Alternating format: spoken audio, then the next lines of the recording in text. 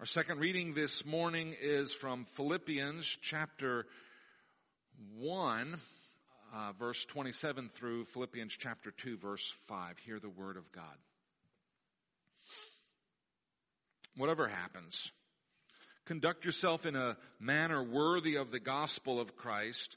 Then whether I come and see you or only hear about you in my absence, I will know that you stand firm in the one Spirit, striving together as one for the faith of the gospel, without being frightened in any way by those who oppose you. This is a sign to them that they will be destroyed, but that you will be saved, and that by God. For it has been granted to you on behalf of Christ, not only to believe in him, but also to suffer for him, since you are going through the same struggle you saw I had, and now hear that I still have. Therefore, if you have any encouragement from being united to Christ, if any comfort from his love, if any common sharing in the Spirit, if any tenderness and compassion, then make my joy complete by being like-minded, having the same love, being one in spirit, of one mind. Do nothing out of selfish ambition or vain conceit. Rather, in humility, value others above yourself. And do not look to your own interest, but each of you to the interest of the others. This is the word of the Lord. Let us pray. Father God, your word is always true. It's true this day. And we pray that by the power of your Holy Spirit, which inspired those words, that we might have our minds illuminated. We might hear your voice this day. This we pray in Jesus' name. Amen. So today is Palm Sunday, the beginning of Holy Week, but everything, including our calendars, has been upended by this present plague. Our opening hymn, All Glory, Laud and Honor, is a classic Palm Sunday hymn, one of my favorites. And immediately following the sermon, Brother Josh Bruce will sing The Holy City, another Palm Sunday favorite, one suggested to me last week by Norma Tither. But other than those two musical offerings, this service of worship today will not be a typical Palm Sunday service. And that's okay. It's okay for two reasons. The first reason is that while the church calendar takes its highlights from the life of Jesus, his birth at Christmas time, his death and resurrection during Holy Week, the reality is that we as Christians live in a perpetual Easter. Every single day for us is a day of resurrection. We are not waiting for Christ to die and to be raised so that we might be saved from our sin. That death and that resurrection is an accomplished fact. And the early church marked the perpetual Easter by moving their day of public worship to the first day of the week, to Sunday. The early church moved it from the last day of the week, from Saturday to Sunday, because Sunday was the day that Jesus was raised from the dead. And so for us, every Sunday is Easter. Every time we gather as the body of Christ, we gather as a resurrection community, as a people who've been raised from the dead death of our sin and from the death of the trespasses that we've been living in, to a new life in Christ. And our glorious hope still waits for us out in the future. We are waiting patiently for this hope, for the day when Christ returns and the dead in Christ are going to be resurrected and they're going to be given glorified bodies, when those who are still alive at that time will be transformed in the twinkling of an eye. That fundamental Christian hope reminds us that there is still work left to be done out there in the future. Oh, and let me remind you, by the way, that this word hope in Scripture, this word hope is not used for things that are uncertain, like I hope to win the lottery. The word hope in Scripture is always used for things that are 100% certain, but that we still have to wait for. Our glorified bodies are coming. That's our hope. It is our future, and those glorified bodies will be ours one day soon. As certainly as Jesus was raised from death to glory, so those who are in Christ will be raised from death to glory. And so, brothers and sisters in the body of Christ, let me greet you by saying Happy Easter, even though it's Palm Sunday, according to our traditional church calendar, because for us, every day is Easter. A second reason why it's okay for us to have a non-palmy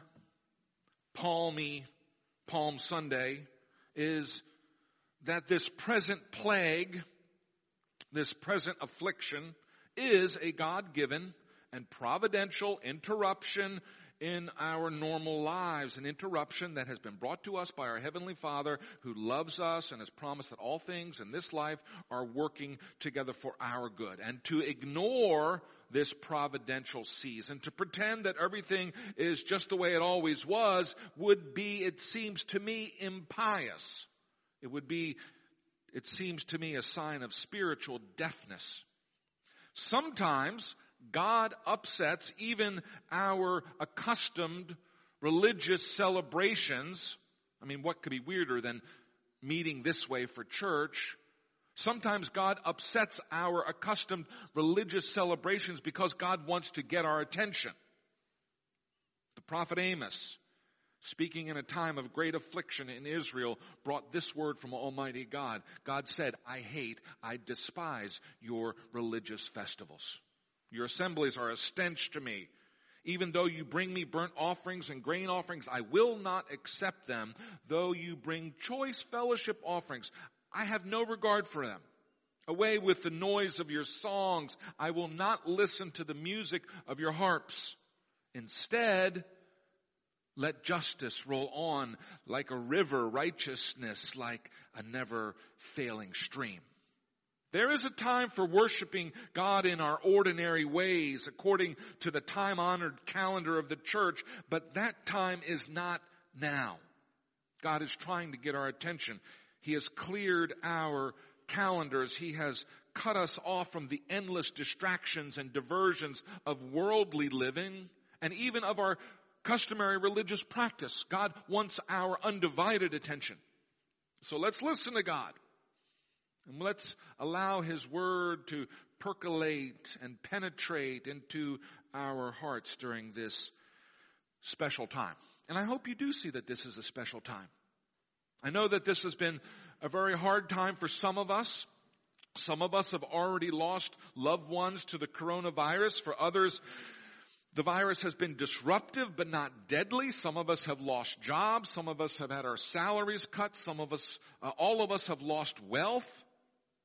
I know there's a subset of us who are having the time of our lives, those of us who are introverts during this paradise of a shutdown. But however you've been personally affected thus far, I pray that all of us would receive this time of the shutdown as a special time, as a providential time. I hope that we will remember it for years to come as a gift from God, who created time and yet stands outside of time. Back in the 1980s, I went to a little hippie college in Vermont, a place where classes were often conducted in an apple orchard, and the professors and the president of the college were addressed by their first names. It was rather non-traditional, but one tradition they did have was called the President's Holiday. It wasn't on any calendar, but on a day of his choosing, without apparent rhyme or reason, the president of the school would declare a holiday. And all classes were canceled and all work stopped. And we loved it. This was a school where students and faculty took their work very seriously. But for one day, and you never knew when it would come, a break in the action was called from on high. And no one complained. And we all celebrated. Now I know the break Almighty God has called during this present crisis is a lot more than just one day. But our spiritual lives, our relationship with Almighty God is far more important than anything that transpires on a college campus. And so I hope that many of us will be able to embrace this present time, to receive it with joy from the hands of God, I know the world is going crazy, but they've always been crazy.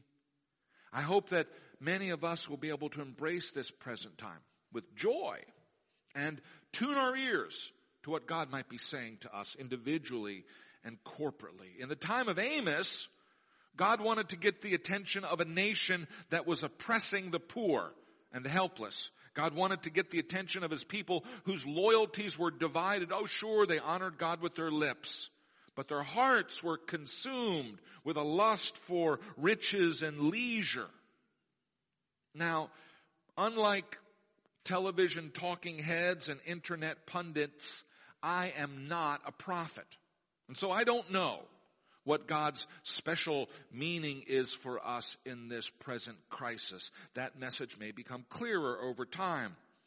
But rather than looking for a special revelation from God, some special message about this particular situation, and it does seem that there are some people who are always looking for a special revelation, as a church, we know that we have a sufficient revelation in the Word of God. If we have mastered the basics of the Bible, there is no need for a fancy special revelation that goes beyond what the Bible teaches, even in special times like these. One of the lessons that I learned from playing high school football was that when you face a novel situation or a difficult opponent, the trick isn't to invent a bunch of special new plays. Instead, the way to win is to focus on the basics of the game. For us as Christians, the basics have all been given to us clear as day in the pages of Scripture. And so long as this present season of trial persists, and I do pray that it passes quickly, as long as this present season of trial persists, I want our thoughts and our worship to be focused on the basics of Scripture. So what are some of the basics? Well, just for starters, let me suggest 10 basic truths that we find in the Bible, things that are true at all times and in all places. Number one, there is a God. There is a God. And He is all powerful. He's infinitely wise. He's perfectly holy. He's a God who loves His people. He's slow to anger. He is abounding in steadfast love. There is a God. Number two, this universe that we live in was made by this perfect God. And everything in this universe is under God's control. Not even a hair on our head can be lost without God's knowledge and will. Remember what Jesus said to His disciples just before He sent them out on a little preaching tour in the surrounding villages. Jesus said, "Do not be afraid of those who can kill the body, but not the soul. Rather, be afraid of the one who can destroy both the body and the soul in hell. Are not 2 sparrows sold for a penny? Yet not one of them will fall to the ground outside of your Father's care. And even the very hairs on your head are numbered, so don't be afraid. You're worth more than many sparrows." That's Matthew 10, verses 28 through 31. And number 3, we humans are the pinnacle of God's creation. We humans are made in God's own image. God knew us as He knit us together in our mother's wombs. God personally breathed a distinct, individual, unreplaceable human soul into each human person. And let's be clear about this. When we're talking about the human soul, we're not talking about a piece of protoplasm. We're not talking about a string of DNA. We're not talking about anything that's the result of chemical or biological evolution. The human soul is a divine creation. It is the very image of God Himself. Now, if I embrace those 3 basic truths, that there is a God, that God created this beautiful universe, and that God has made us as the pinnacle of His universe, in times of trouble, I know what a special place I have relative to Almighty God, to all-powerful God. The 4th truth that Scripture teaches us, maybe we don't like to hear so much. Namely, that we humans, every one of us, have abused the gifts and the freedom that God gave us. and that as a result we have insulted the dignity of God and we have injured ourselves and those who are around us. Our sin has turned us from God and ruptured our relationship with God. It's a hard truth, but it's a truth that not only Scripture reveals, it's a truth that our eyes show us every day as we look around us. The follow-on truth that Scripture teaches us is that God loves us despite our sin. That God wants to restore a relationship with us. That God loves us so much that He sent His eternal Son into creation to be humiliated and to die on a cross as an atonement, as a judicial payment for our sins. A sixth truth that Scripture teaches us is that we can be restored to perfect fellowship with God by faith in Jesus Christ. A lot of people want to restore their fellowship with God by their own performance, by their goodness, by their righteousness, by their philosophies, by their theories. Those are all hopeless. Rather, we can be restored to perfect fellowship with God by having faith in Christ alone. A seventh truth that Scripture teaches us. As sinners who have repented and placed our whole trust in the sacrifice of Jesus Christ, we are given new hearts and new lives. Fundamental truth number 8. As redeemed sinners, as born-again saints, we are indwelt by God's Holy Spirit. We are empowered by the Spirit to live in a way that God designed us to live lives that bring honor to God and bless the world around us. Truth number 9, as Spirit-powered Christians in this life, we will bear the fruit of joy and peace and forbearance and kindness and goodness and faithfulness and gentleness and self-control. And then truth number 10, we have a blessed hope. Paul writes it this way in his letter to Titus. For the grace of God has appeared that offers salvation to all people. It teaches us to say no to ungodliness and to worldly passions and to live right, self-controlled, upright, and godly lives in this present age while we wait for the blessed hope. Well, what's the blessed hope? The appearing of the glory of our great God and Savior, Jesus Christ.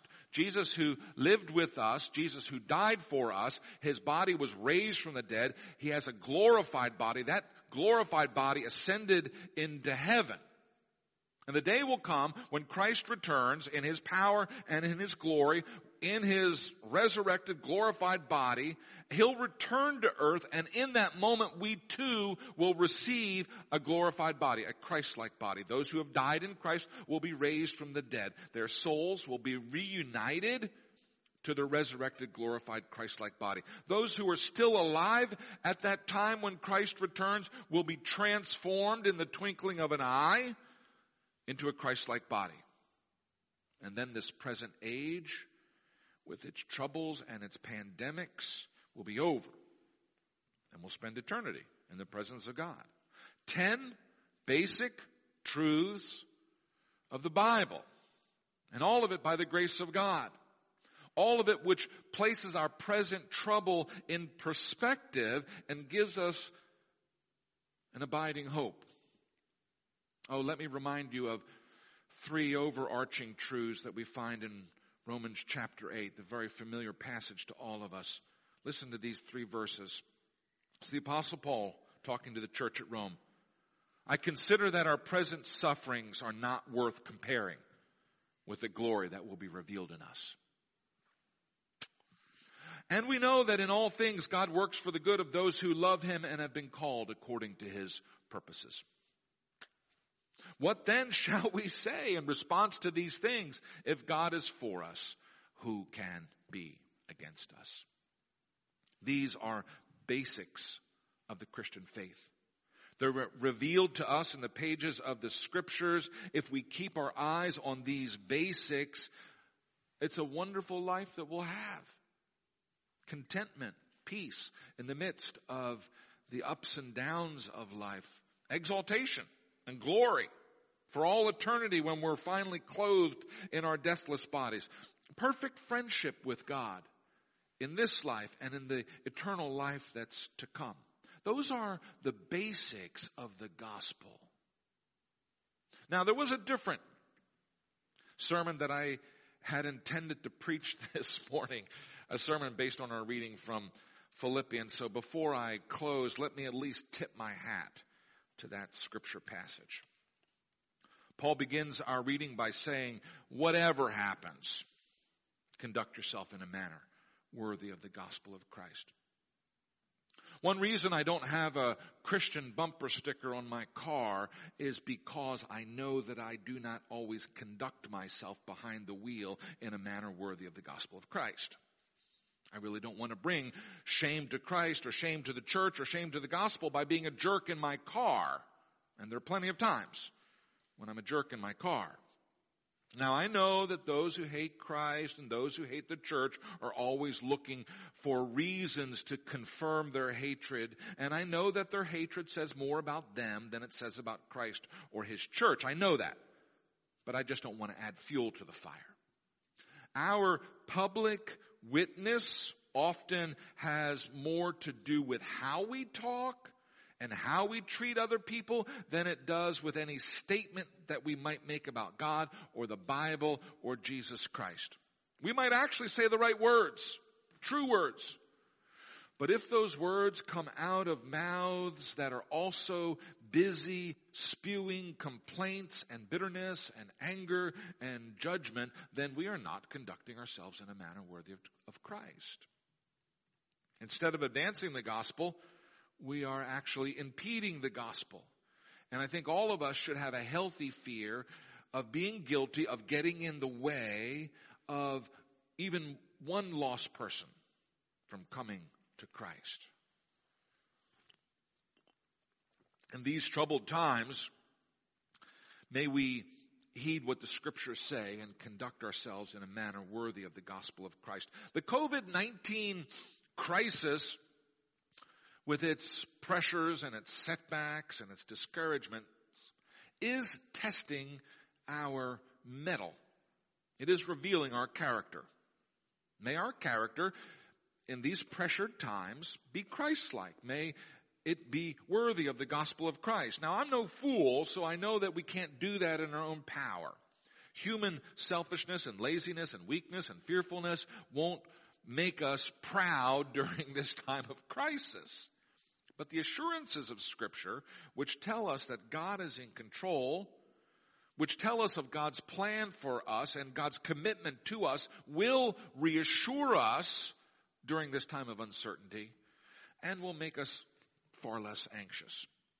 And the presence of the Holy Spirit inside of each one of us will allow us to bear supernatural fruit that will surprise us and will surprise the people around us. And so in the week ahead, may we be pleasantly surprised by how joyful and peaceful and forbearing and kind and good and faithful and gentle and self-controlled we are. May God work in us and through us to bless our families and to bless those who are around us. Now, my message this morning has been for Christians, for those who have been born again. And if you have not yet been born again, if you have not yet turned from rebellion and turned to Christ, then I invite you to do that today. The decision to follow Christ, however, should not be made lightly. It is a whole life commitment. Don't say that you're a Christian just because you want a little peace of mind or some spiritual perk. To follow Christ means abandoning your present life and taking on a new life. Jesus said, if anyone comes to me and does not hate his father and mother, wife and children, brothers and sisters, yes, even his own life, such a person cannot be my disciple. Now that's a hard saying, but Jesus wanted to make it clear that he requires a total commitment. Jesus is not an accessorizing bauble that we add to our lives. Jesus is life itself.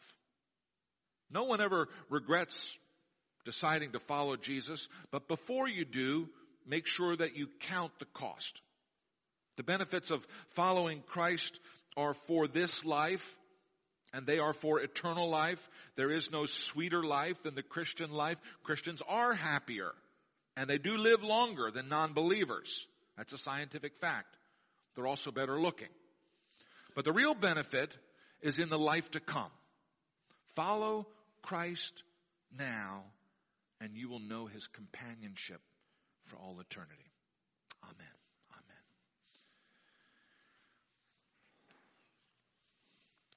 It's going to take a few minutes to join our hearts together in prayer. Would you please pray with me?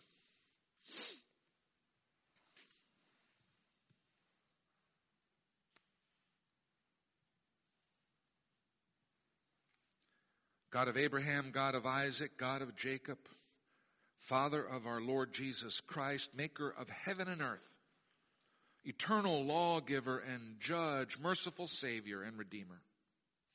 We honor you this morning and we call upon your name. We ask that you would incline your ear toward us and hear our prayers, that you would look upon us with favor, a favor that's been earned for us by Christ himself.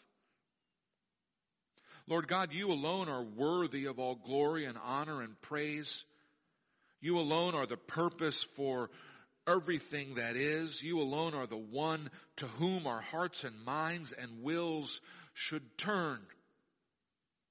And yet, Lord, we confess that we are often moved by desires that are not from you. We often choose our will rather than your will. We often forget that our hope is in you. Forgive us, we pray, and continue to shape us according to the mind of Christ. Father God, we thank you for your persistent care during this COVID-19 crisis. We thank you for the families that surround us, for the houses that shelter us, for the income that feeds us, for the health that we enjoy. We ask your help and mercy for those who have less than we have, for those who are lonely, for those who are homeless, for those who are destitute, for those who are sick. Lord, in your mercy, give relief and use us to lend a hand. We pray for those who bear special burdens during this COVID-19 crisis. We pray that you would give them an extra measure of strength, that you would shield their health and their sanity, that you would give them perseverance and peace to press on. We pray that this plague would quickly pass. We pray that the economic troubles to come might awaken us but not destroy us. We pray that in all things that you keep us in the center of your care, that you guide our hearts so that we remain in the center of your will. May we find our satisfaction and our completion in you. This we pray in Jesus' name. Amen.